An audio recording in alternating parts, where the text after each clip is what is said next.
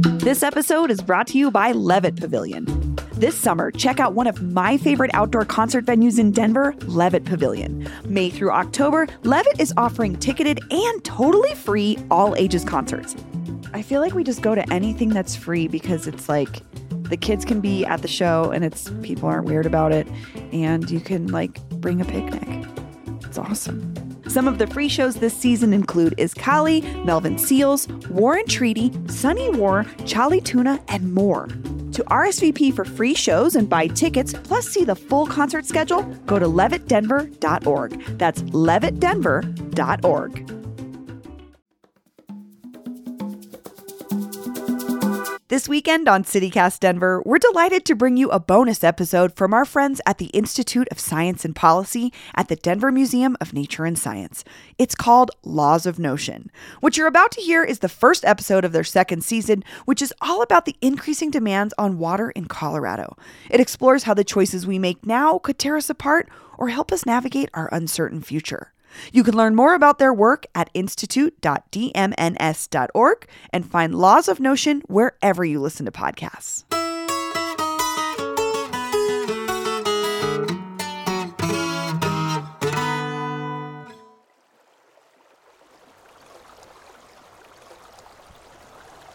Water is our liquid gold, and it's becoming more and more so. And so when you have somebody that wants to come and just say that we have too much water, I think I heard that someplace. We have too much water. I don't think any place has too much water. Cindy Medina is a riverkeeper. We deal with water quantity and quality issues. She's also a writer, a mother, a daughter, and I come from a family of 7 girls. And a community activist. And I work with a lot of community projects here in Copulene. And Copulene is a small village that is at the foot of the San Juan Mountains. Cindy and I are standing outside of her house. It's about 100 years old. It's adobe. Icons of the Virgin Mary are arranged throughout her garden and home.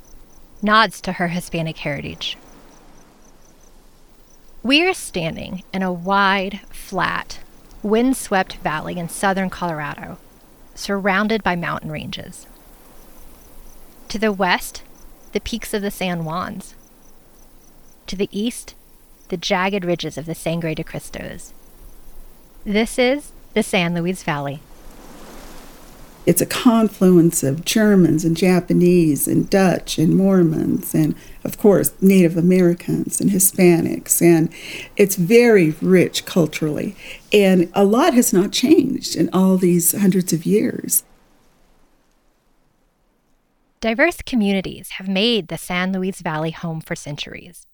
The Clovis and Folsom indigenous peoples resided in the valley as far back as 13,000 years ago, followed by the Ute, Dene, Tiwa, Apache, Comanche, Kiowa, Cheyenne, and Arapaho peoples. The valley is one of the first places settled by colonizers coming to Colorado in the late 1600s. With its cold temperatures and its high elevation, and its stretches of flat, dry dirt, to some, it might be a puzzle why the San Luis Valley is one of the longest continuously inhabited places in Colorado. The valley floor receives only about 7 inches of rain a year. It's truly a desert.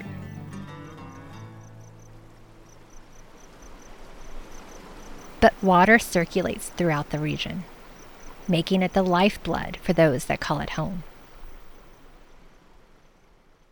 Cindy recounts stories about her great Tio Polito, how he loved to garden, how proud he was when he built the house back in 1930. Surrounding the home are 10 acres. It's June 2022, and they're supposed to be green. You know that we're in extreme drought. So we just did not get the snow that we had hoped for, and nor the rain. And so things are just very dry right now. It's just kind of a yellowish, brownish look to my supposedly alfalfa field. The San Luis Valley faces similar threats like much of the arid West. Climate change and droughts along with over-appropriated water use. But there's something else about the water that has created more and more controversy. Some people believe that this high alpine desert contains an oasis of water below ground. For the past 40 years, this claim has fueled something of a gold rush. It's attracted investors and politicians and entrepreneurs, each one hoping to unlock the allegedly underused water reserves and funnel it to Colorado's growing and thirsty metro areas. To people like Cindy, the water in the valley must stay put. So how much water is there really? And how do we decide who gets it and who doesn't? In this valley, the law of the minimum is water. We just don't have enough. The water is not going to waste. It's raising a crop to put food on the table. 20 years later, to now be dealing with another trans-basin water diversion proposal. No, thank you. This is really contrary to everything that we stand for and everything we've worked for 50 years. And all of a sudden, everything we thought we knew, it's no longer true. Flowing through San Luis, water in our veins, the lifeblood of our culture, aquifers and rains. This is Water Under Pressure, a podcast about the increasing demands on water in Colorado and how the choices we make now could tear us apart or help us to navigate our uncertain future. My name is Kristen Uhlenbrock, and from the Institute for Science and Policy, welcome to Season 2 of Laws of Notion. We are all Colorado, our future to choose. With water on the table, there's so much to lose.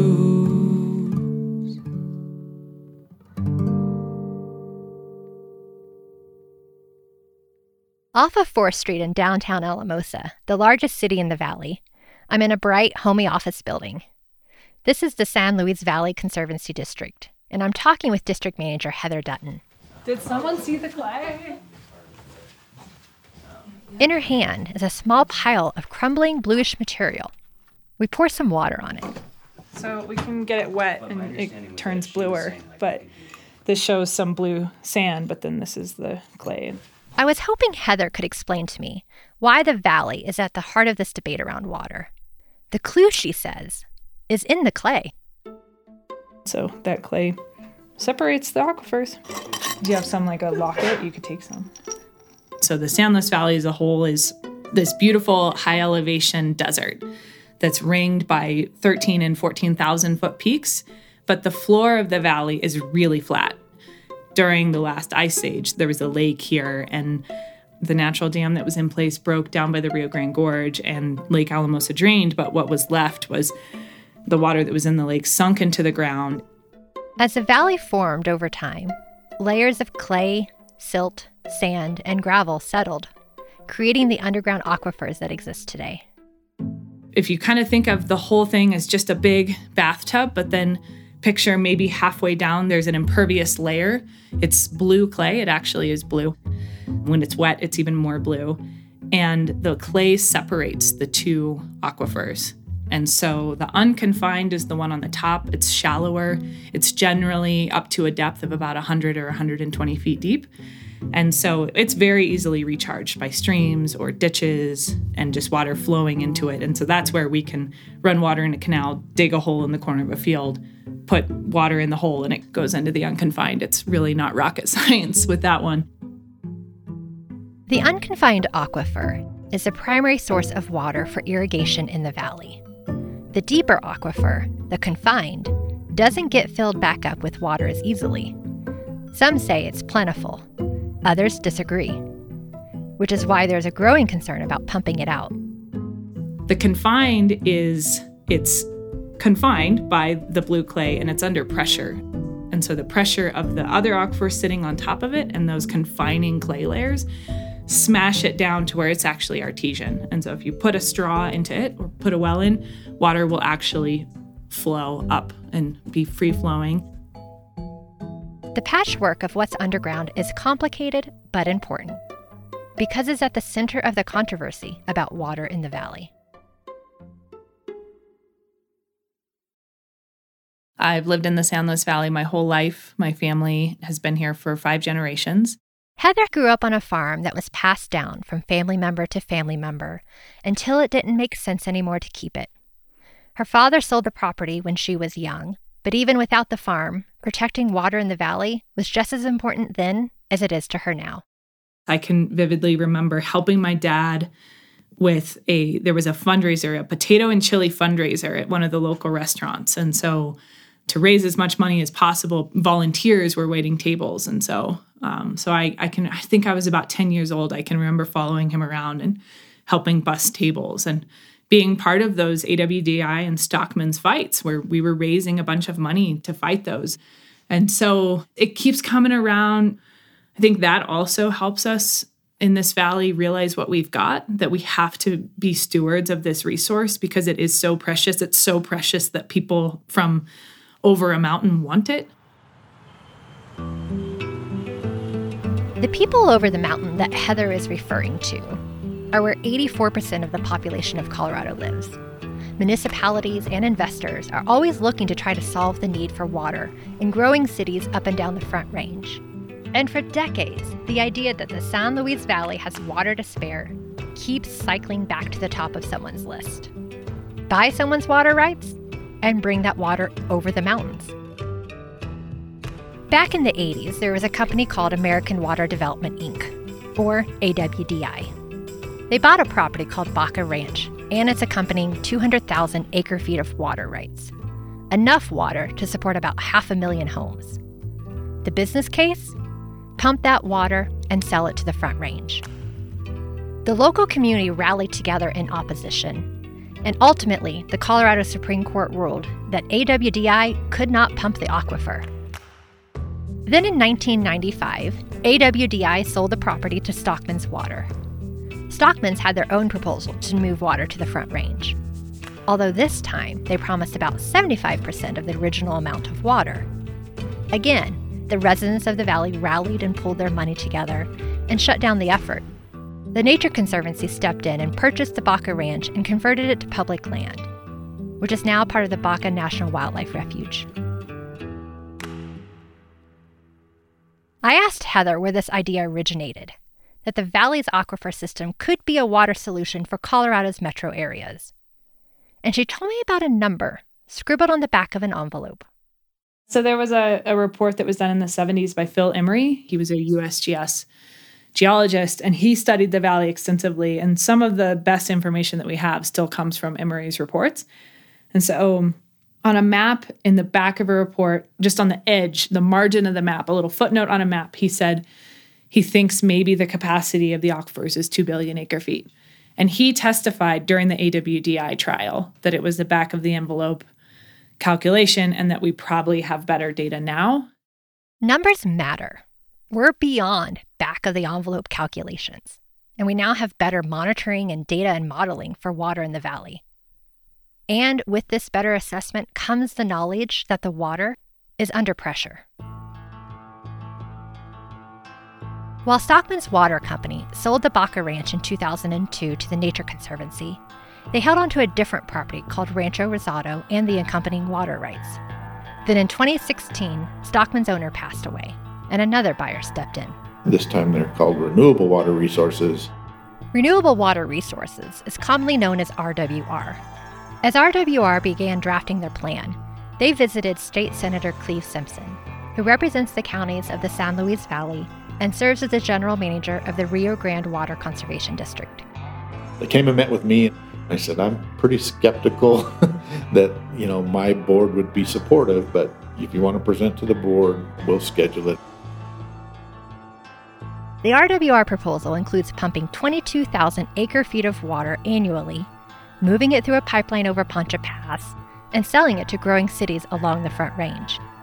That is only about 10% of the water originally promised by AWDI back in the 80s. Cleve is the kind of person that's willing to listen. He's a fourth-generation farmer from the Valley, and he's one of 2 active state senators who runs a working farm. For him, being conservative involves protecting a way of life. That means advocating for farmers and his community in the Valley, and also conserving water. We have a water security issue here. Our demand exceeds our supply, and we're actively working to close that balance. The water in the Valley has been declining for decades due to a combination of overuse and a drought whose effects are multiplied by climate change. With that comes difficult decisions for water managers and local communities. So the idea of water leaving the Valley permanently has many concerned. After RWR's first visit, Cleve and the Rio Grande Water Conservation District met with their constituencies. By the time RWR returned, Cleve and the board had an answer regarding the new proposal. No, we won't be partners with you, and rest assured we'll challenge you every step of the way, again, that this is not good for our community. It's contrary, again, to everything we've worked for and worked on here, so the battle lines were drawn. They weren't alone. It seemed like no one was in favor of this proposal. For more than 3 years now, there's not been a single elected official anywhere in this valley, whether it's county commissioner, school board member, city councilor, none, not a single one of them have stepped up and come to this district or through their representative to this district and said, there might be something here. We probably should think about this a little bit more.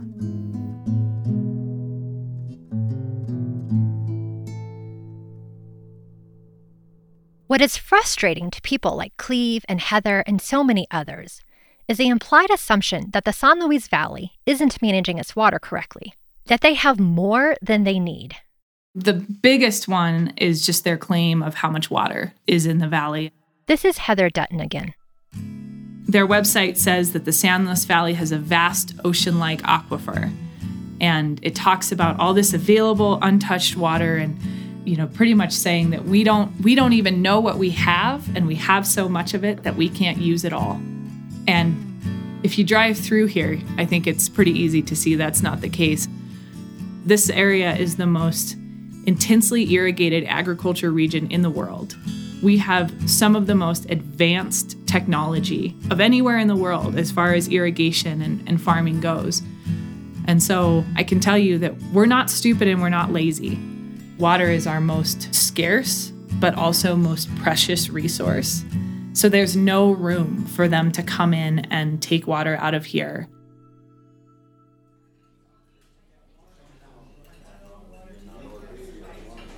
It's lunchtime in Alamosa. I'm at the Campus Cafe, a few blocks from Adams State University.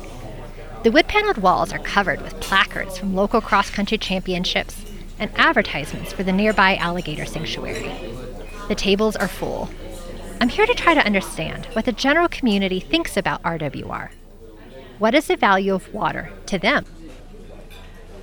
2 women wave me over to their table. I'm Jeanette, and I live in Fort Garland and teach science. I'm Colleen. I live in Alamosa, and I teach high school math. What do you think about water in the region? Very first thoughts are nobody around here likes the idea that we're selling it to other states or anywhere else. We don't have enough water for us. Or even within the state of Colorado itself. The country here is very beautiful, and it's rich in historic value, and we're losing a lot of that history by getting rid of the water. Trying to figure out how to describe our student population, but we have a significant portion of our population that doesn't even have running water.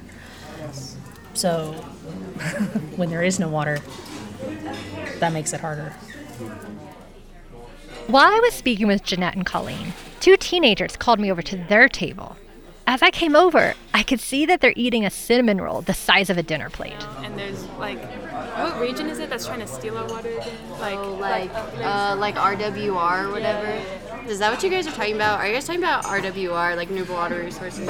I think that's one thing, one issue that our community is pretty united on.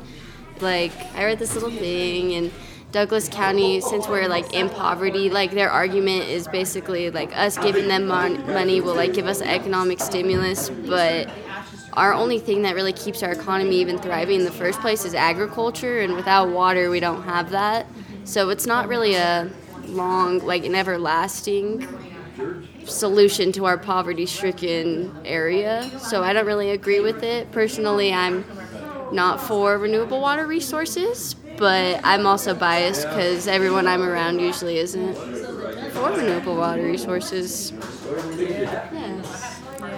I agree with you, honestly. I just was thinking the same thing. Yeah. We're like one of the poorest regions in the nation, so like I have learned a lot like living and growing up here, but I've also learned that I do not want to stay here. One piece of the RWR proposal is an offer for a $50 million community fund. Although opponents say that this one-time hit of money wouldn't make a lasting impact, particularly if there's less water for agriculture, which is the region's second largest employer. The value of water seems to be greater than any dollar amount, for now. Cleve Simpson, Colorado Senate District 35, so that was part of my campaign stuff, and I actually saved all my campaign signs. I'm walking around Cleve Simpson's barn. Tucked in beside his tractors are the campaign signs from the 2020 election, his first run at elected office. There's a little side story there. I'm sitting with my Republican caucus, and some of them are up for re-election, and they're talking about, did you buy signs? They like, how many did you buy? Well, I bought 2. I bought 4. I said, they asked me how many did you buy? I said, I bought 50 of them. I'm going 50. And I said, yeah, I have 16 counties. And I said, they were laughing at me. They go, you had to buy 50 signs? And they're not cheap. And now they're wall art, I guess. 50 signs are a good metric for just how vast and sparsely populated Cleve's district is. He purchased this farm back in 1996 with his father. It's 300 irrigated acres. Before that, he attended the Colorado School of Mines on a basketball scholarship. Then he left for Texas, where he worked as an engineer. But after building a family and a life elsewhere, Cleve returned to the valley, to his roots, to be a farmer again, to raise his new son and teach him how to till the land. And at age 58 is when he decided to run for office. A lot of, my motivation to run for office, not singularly, but a lot of what drove me was water, and how this state, not just this basin, but this state deals with, again, declining supplies and exponentially growing demand. And the monetary value of water is just going to continue to skyrocket, and it'll put more and more pressure on the Rio Grande Basin, the Colorado River, the Arkansas, the South Platte. We're all going to feel this. For many Western farmers, water is one of the most valuable assets they have. There's always been a marketplace for selling water rights. That's existed since the first decrees were issued, in 1850. It's now a marketable asset. And again, for a lot of folks, my family, my dad, that's my dad's 401k potentially. Our interest is in trying to manage that and not let it wreck our community and our economy. People that have lived in Colorado long enough to know the poster child for this is what happened in Crowley County out on the Arkansas. Crowley County is an area east of the San Luis Valley, located in the plains of Colorado. The Arkansas River flows along its border. In the early days, agriculture was king. 50,000 irrigated acres of, sugar beets and alfalfa and orchards. But then the area fell into hard times. And in the 70s and 80s, farmers started to sell their water to the rapidly growing and sprawling Front Range cities. Now, only a small fraction of farmable land remains. And more than 50% of the county's tax base is from a prison that was built in the late 1990s. Their poverty rate is one of the highest in the state. And that's in my Senate district, and I'm always sensitive to the poster child isn't quite accurate, but it is what can happen.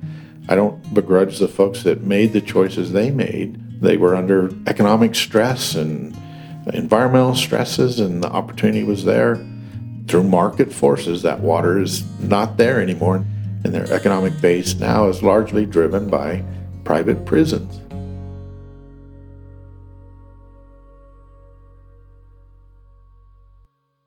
That's the fear that many have in the San Luis Valley. If the water goes, so too go the farms. And if the farms go, something has to replace the gaping hole left in the region's economy, not to mention the culture. Farmers live on thin margins as it is. I know this because I grew up in a farming community, and it wasn't easy. If it wasn't for some baling wire to fix the latest thing that broke, or a neighbor willing to lend a hand, life would have been much harder. I'm also someone who moved away from that small rural community by the time I was 18 in search of a different life. I feel fortunate that a few years ago, my path brought me to Denver. And while I was aware of the water challenges facing the arid West, I didn't fully grasp the extent of the situation until moving here. I have an uncle and a cousin who for a number of years had a farm down in the valley, and they've shared with me some of the struggles. So I've been listening and learning about why there is conflict, what people value, and where there are solutions.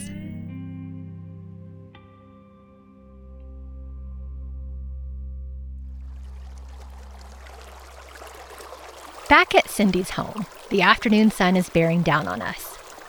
Water in the irrigation ditch on her property slowly gurgles by. I asked Cindy about the future. I have a well right here in my home right now. If that would go dry, I would either have to dig deeper, but maybe I didn't have enough money to go deeper. Maybe I didn't have enough money to go 1,500 feet or something like that. Does that mean that I would have to move maybe with my daughter in Denver or my daughter in Washington because I could no longer sustain myself? The future is uncertain for Cindy, as well as for many in the valley, as the cost of water continues to go up. And with that, tensions are also on the rise. Sometimes, there's conflict. Anytime you have water equals conflict. I mean, that's just the way it is. Even if it's just a small town or Denver, it's just because everybody needs water to survive. If water means conflict, but people need it, then what are the options for the communities of the San Luis Valley? Keep their water for the next generation, even while that next generation is a big question mark? Or sell their water and potentially lose their livelihoods and cultural identities today? Maybe there are other choices. Options that rarely make the headlines, but might dictate the future of how water conflicts can be mitigated, how innovative solutions are popping up in unlikely places, and how the battles are not quite what they seem. In this season, we're taking you deep into the legacies of water rights in Colorado, the realities of agriculture, population growth, and climate change, and the potential solutions for water under pressure. I'm Kristen Uhlenbrock. Keep listening. We are all Colorado, our future to choose. With water on the table, there's so much to lose. Water Under Pressure is a production of the Institute for Science and Policy at the Denver Museum of Nature and Science, and in partnership with House of Pod. To learn more, visit waterunderpressure.org. Episodes are hosted and written by me, Kristen Uhlenbrock, and producer Kat Jaffe, with the help of producer Anne Maria Wad, Nicole Delaney, and Kate Long. Our theme music is by Alex Paul of Birds of Play. Our episode composition is by Jesse Boynton with tracks from Epidemic Sounds. Our audio design and audio editing is by Amita Ganatra. A special thanks to George Sparks, Trisha Waddell, and Trent Noss, and my Uncle Jack and Cousin Jeremy for fielding my extra questions about farming and water in the valley. If you have learned something new, please rate, review, and share the podcast. Thank you for listening. See you next time.